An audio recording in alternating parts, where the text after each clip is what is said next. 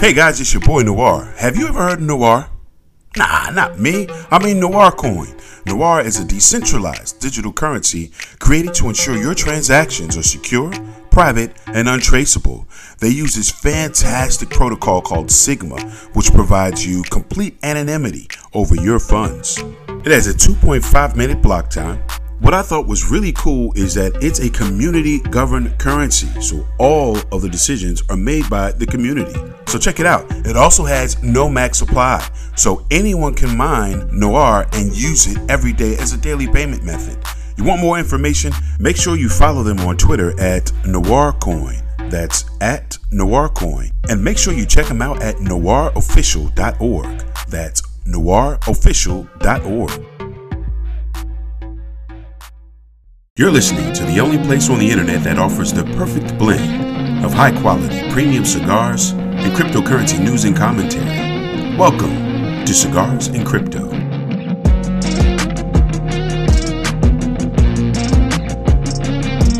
Now here's your host, Invest Noir.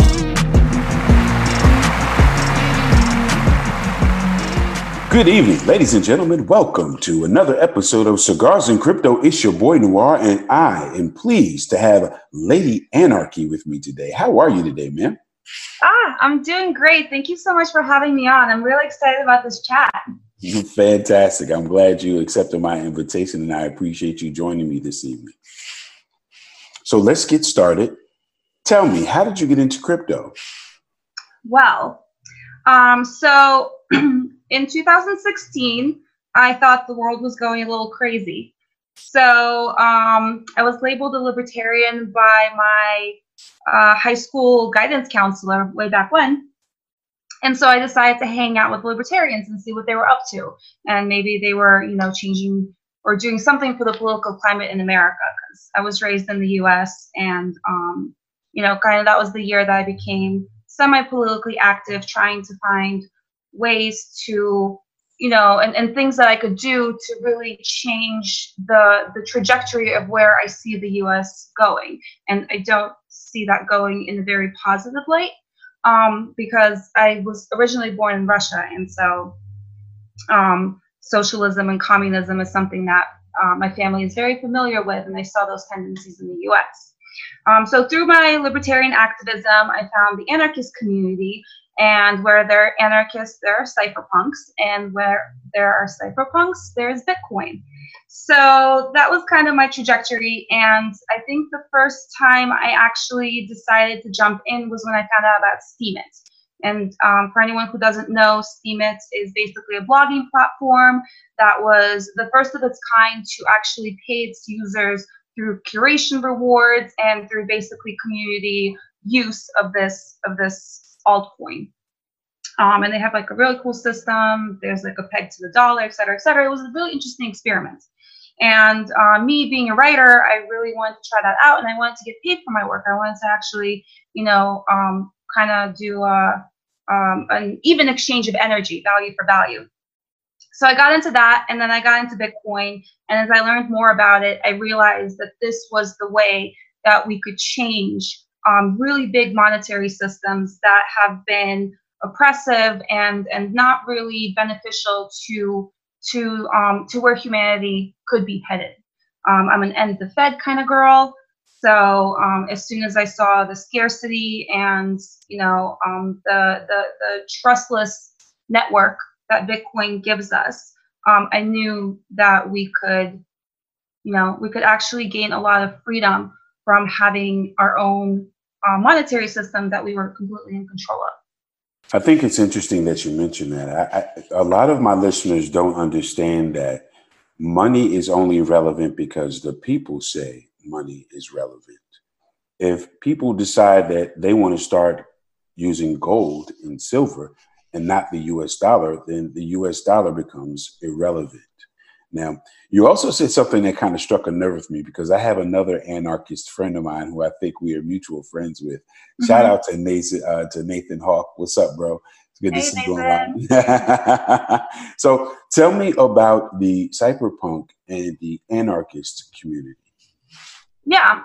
So, I mean, really, anarchy is about understanding self-ownership and property rights, and basically saying, hey, this is my body. Everything that my body produces is an extension of my body.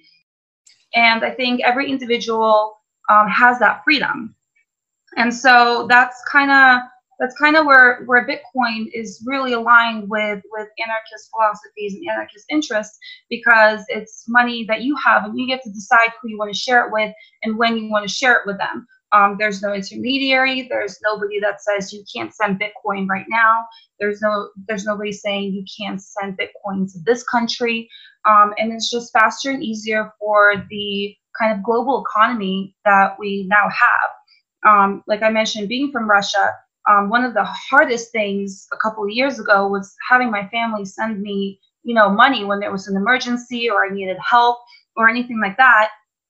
And when I discovered crypto, I actually used Litecoin to get my sister. My car broke down, and I was like, I didn't have enough savings to pay for it, and I needed to get to work. And so she sent me Litecoin, and it was extremely quick. And I got to change into dollars, and I got to fix my car. And that's not something that we used to have, because there was all these payment networks and wires, and the fees were really, really high. And we kind of finally had the freedom to interact internationally, financially, and the process was so much easier than anything that me and my sister had ever had to deal with before. I think intermediaries cause friction in the economic environment. Mm-hmm. The numerous hands that transactions pass through, and the small and sometimes large fees that they collect along the way make it really difficult for people to transact peer-to-peer. Yeah. And it's sad because this is the system that we are accustomed to. Yeah. So, well, I don't think there's anything wrong with intermediaries per se, right? We've kind of always had to have middlemen, right? I can't think of an example, but I mean, I guess like we had just talked about on this Bitcoin cruise that I went to. One of the speakers, Bitcoin Motorist, talked about the technologies that have kind of been evolving forces within humanity. And obviously the printing press is one that gets brought up a lot. And so before the printing press, the intermediaries were the monks who would take books and they would recopy the books or translate the books, and they would write it all down. And then that book would go out and, be distributed to mostly rich families, but, would kind of trickle down through libraries and other sources to everybody. And then the printing press came about, and all of a sudden there wasn't that intermediary anymore. And it was great because monks were really useful to be able to, codify these texts. But then a technology came along that made them not so useful anymore. And that just completely exploded the amount of information that we were able to copy and redistribute throughout the world. So I think it's kind of the same with Bitcoin is, we have banks for intermediaries. They worked. We didn't have any other alternatives, and now we do. I think the alternative is the key word there. Using your example, the monks created friction in mm-hmm. the dissemination of information because it only went to a few families. Whereas without the intermediary, such as the printing press, any and everyone is able to get in. And that's kind of how I view Bitcoin. Yeah. I like it because anyone can use it. Anyone can obtain it. There are multiple ways to get it. You can earn it. You can trade for it. You can buy it. There's no reason why you can't acquire some. And its network effect and indirect effects are so powerful that you got financial institutions and systems of government looking at blockchain, the technology behind Bitcoin, as not so much the saving grace, but the light at the end of the tunnel to eliminate waste and fraud and to speed up transactions. And I think Bitcoin, whoever Satoshi is, he or she, thank you. Thank you so much, because what you created, more than just Bitcoin, but the movement and the idea behind it is such a wonderful thing. Yeah, absolutely. So tell me about your cruise. Well, so if you've heard of Ugly Old Goat, he's a big trader in the community, one of the top traders on BitMEX. And he created this wonderful working man's Bitcoin cruise that sailed from California to Ensenada, Mexico for the Baja 400 race last weekend. So he decided that it's a Bitcoin first cruise, and what his focus was on bringing entrepreneurs, especially up and coming entrepreneurs in the Bitcoin space, all together to, to talk about the things that, that they were doing, or to talk about the things that they thought were important for kind of our industry. And it was great because you're meeting people who are developing their own businesses, whether they're content creators or they're building an app, or, in my case, Juan Galt and I are doing education. And so we all got together on this cruise, and the talks were just so unique and interesting and wonderful. And we just had a lot of fun, and we learned a lot. Like, I'm not a trader, but there was a couple of really great traders there, and I learned so much from them that I would never be able to get just from Twitter or TA, or even some of the other speeches that I've seen at other conferences. So I'm really blessed I got to go, and thank you to Ugly and his wife for having us and for everything that they did. It was a wonderful event. Was it invitation only? No. So actually it was open, and we ended up trying to auction 3 last tickets on the cruise like a couple days before. And we had somebody, and he was like, yeah, I want to come. And then we didn't hear from him. And then we reached out to all of our friends, and we didn't get it, those 3 tickets, unfortunately, kind of went by the wayside. But the speakers were definitely curated by Ugly himself. And it all just came together. Juan ended up knowing one of the producers of Bitcoin and Friends, that new cartoon, if you've seen it. So he ended up coming along and giving a speech about Bitcoin and Friends and how it developed and what their plans are for the cartoon. And that was kind of, a serendipitous event. And then a couple of the other speakers, and told Ugly about some other speakers, and so he kind of curated and put it all together. So that part was kind of invite, but for the attendees, anybody could come. We just didn't market it as much, maybe, but this was the kind of inaugural cruise. So we're definitely planning to have another one next year, and we're figuring out when good dates are, and et cetera, et cetera. And we live streamed all of the content, and we're going to be publishing all of the videos individually so people can take a look and, and see if they want to come next year. I was going to say, make sure you slide your boy the details. I'll pull up. I love taking cruises, and I love Mexico. So that's great. That's awesome. Yeah, we'd love to have you. Yeah, I'll do my show on board. It'll be awesome. Yeah, that's what we did. Juan filmed everything. It was good. We learned a lot. So I think for next year we'll be much more prepared. And there's something about the first of any conference that I really enjoy, because it's a very small community. Everyone gets to know each other. There's no stage. There's kind of like everyone's just kind of hanging out together, and then you're stuck on a ship. So, you get to just do all these things together. So I'm really excited for the second conference, because it's always bigger and better, but then the energy and the kind of ethos and the spirits of the first conference continues to emulate through all of the other ones.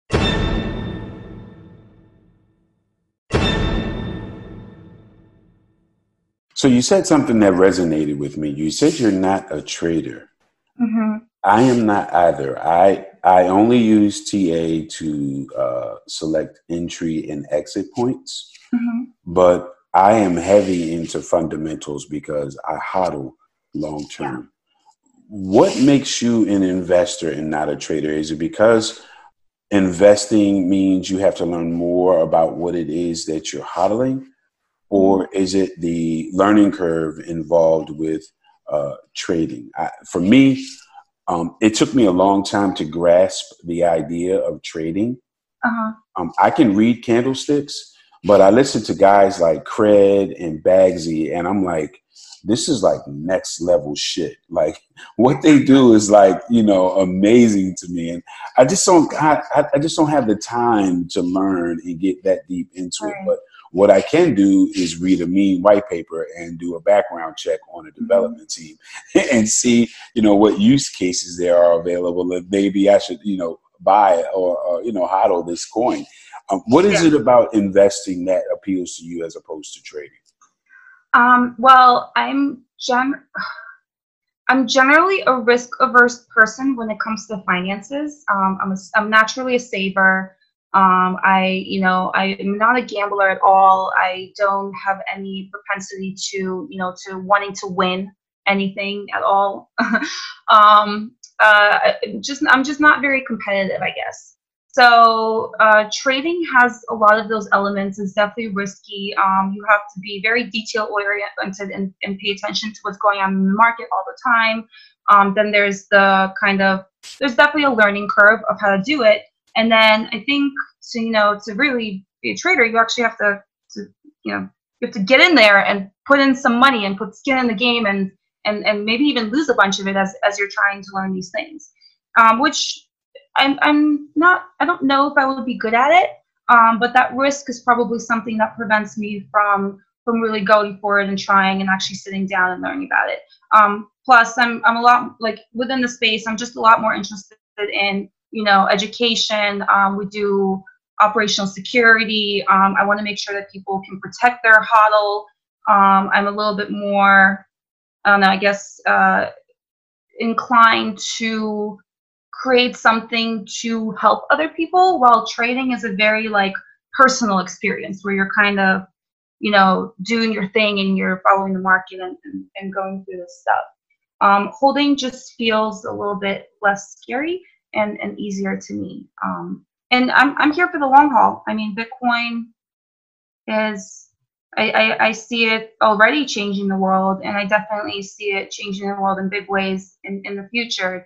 It's akin to those technologies that have evolved, helped humanity evolve to next levels, like the internet, like the printing press, like the steam engine, like the wheel, et cetera, et cetera. And so I don't see it going to zero. And I want to be involved in it, and I want to help as many people be involved in it too. I just read a tweet earlier that said, Bitcoin does everything backwards. It's retail investors before corporations.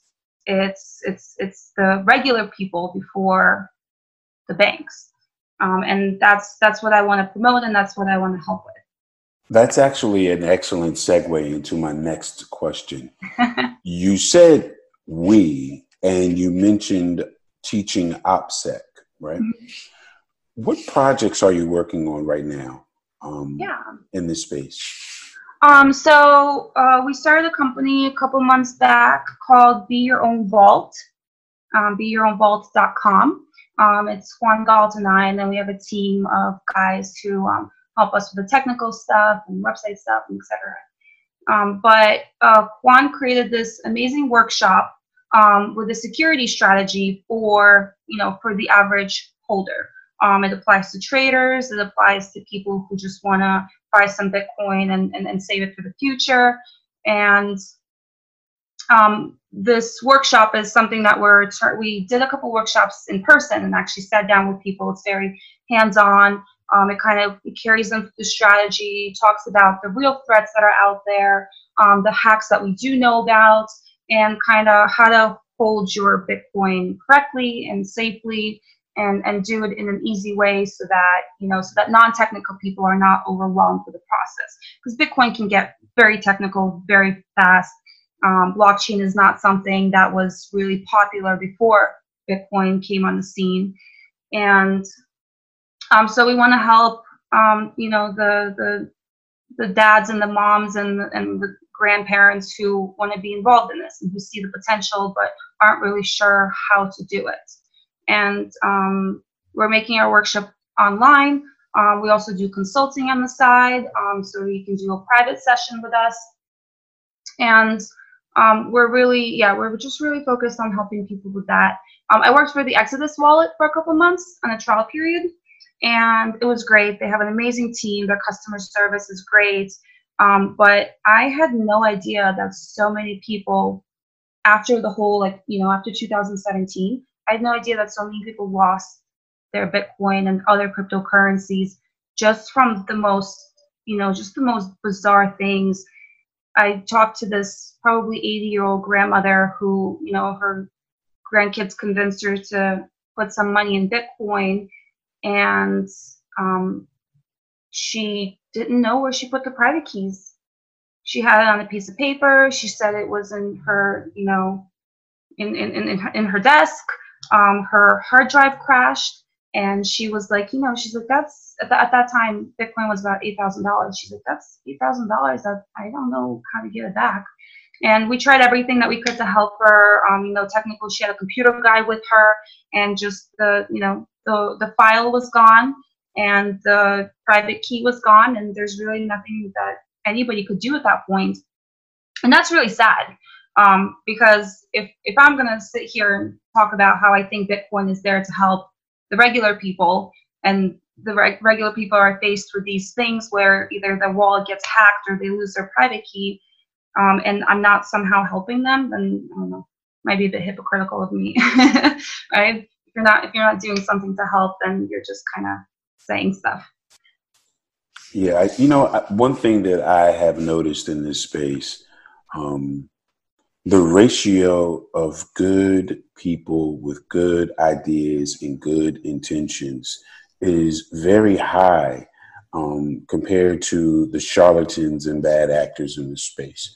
And it warms my heart to know that you want to help people and that you're doing this from a position of adoption, which is a great segue into my next question.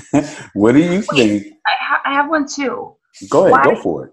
Why do you think that this community or this technology attracts so many good people who really want to help each other and want to, in some cases, free the world or create better technology or why? We are idealists. Mm. We are tired of the status quo. We have had it with the normalization of victimization, the normalization of economic aggression. Mm-hmm. We have had it with the promotion of equality, but not promoting equity, because they're two different things. People have had it.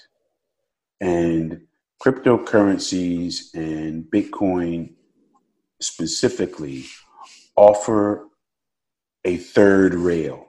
They offer an alternate route to get to a place where people can find safety in themselves, as opposed to from a third party, where they find that they can no longer be victimized because you don't have to trust anyone who can victimize you. When you realize that equity comes from your work, your labor, your hands, and equality is given to you. So that's where I'm coming from when I think about why people in this space are generally good to each other and to future coiners. Yeah, I got chills right there. I totally agree. I'm an idealist as well.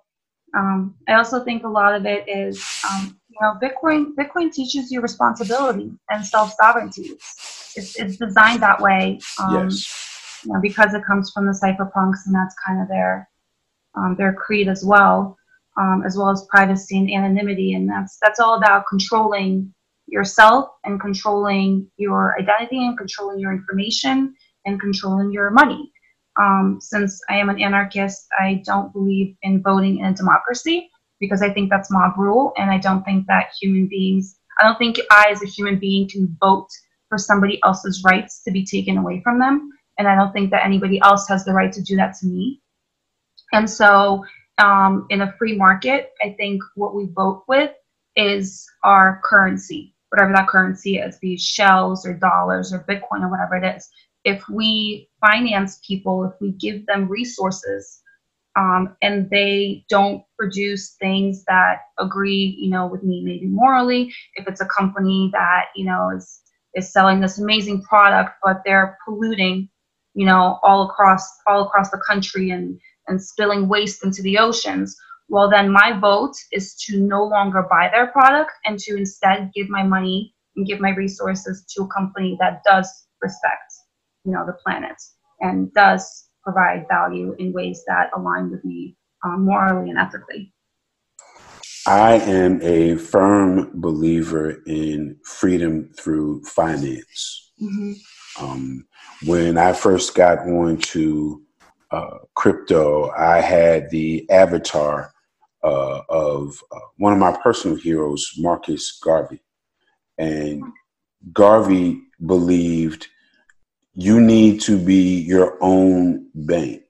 Freedom will not come from asking someone to give it to you. Mm-hmm. Build your own space. Build your own world. Free yourself by picking yourself up. And I think the financial and self-sovereignty aspects of cryptocurrency really resonate with me at a subatomic level. Yeah. I don't want a handout. Most of the time, I don't even want fucking help. You know what I mean? I want to do it. I want to be free to fail. Yeah. Because that is the best teacher. Yeah, absolutely. I want to be free to fail. I want to be free to fall on my face. I don't want you to give me anything that I have not earned. Mm-hmm. Because if I've earned it, and you take it from me, I have no problem with retaliating. Mm-hmm. You know what I mean? And so, and that belief that we need to be of our own accord and that we need to stand on our own, and we really need to learn about how cryptocurrency works and learn the differences between a trust and a trustless system really resonate with me about Bitcoin, cryptocurrencies, and this community as a whole, Yeah, for sure. Absolutely. Definitely on the same page there.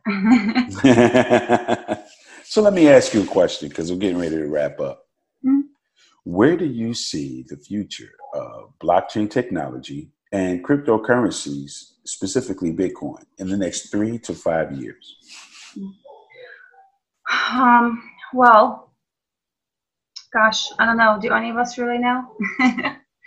I think Bitcoin is going to continue on its trajectory of being adopted, by exchanges, by companies, by merchants, by regular people.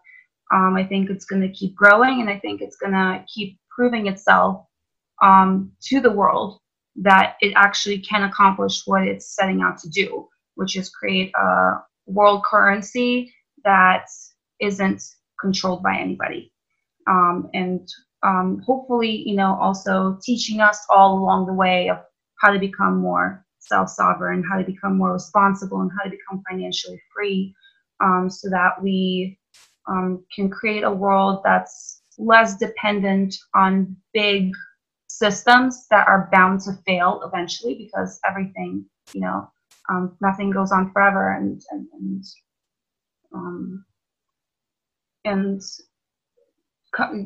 companies don't last forever, and neither do governments, and neither do big NGOs, et cetera, et cetera. So we really need to rely on ourselves and our local communities, and I think Bitcoin's definitely going to be teaching that in the next couple of years. Blockchain, I think that there are really great use cases out there for blockchain. I worked for a bit with Ubiquity LLC, that is helping companies and title companies and governments and counties to transfer title information onto the blockchain, which decreases fraud significantly. People can validate and check that their title on their home is correct, and they can see the history of all of that information, because the systems that we have now are extremely inefficient, and especially in third world countries, it actually causes a lot of problems with land ownership, and a lot of people get hurt because of it. So I think for use cases like that, blockchain will be extremely beneficial of eliminating waste and eliminating fraud, maybe not 100%, but definitely, at least 80, 90, maybe more. And I think for some things where blockchain doesn't actually be use case because it's just a really big redundant database, ran by many computers. That's not a solution to everything. And so I think over the next couple of years, we'll start differentiating where it can actually help us improve and become more efficient in what industries, and in which industries it really should not be implemented because it's going to make things, a lot slower and heavier and not so efficient. I want to take a moment to thank you. Of 49 episodes, you were my most engaging guest. Oh, thank you. I appreciate you asking me questions. I was really excited about this. I have enjoyed your company. Oh, me as well. Thank you. Thank you for joining me. Ladies and gentlemen, Lady Anarchy. Promise me you'll have a fantastic evening, man. You too, and I absolutely will. Thank you.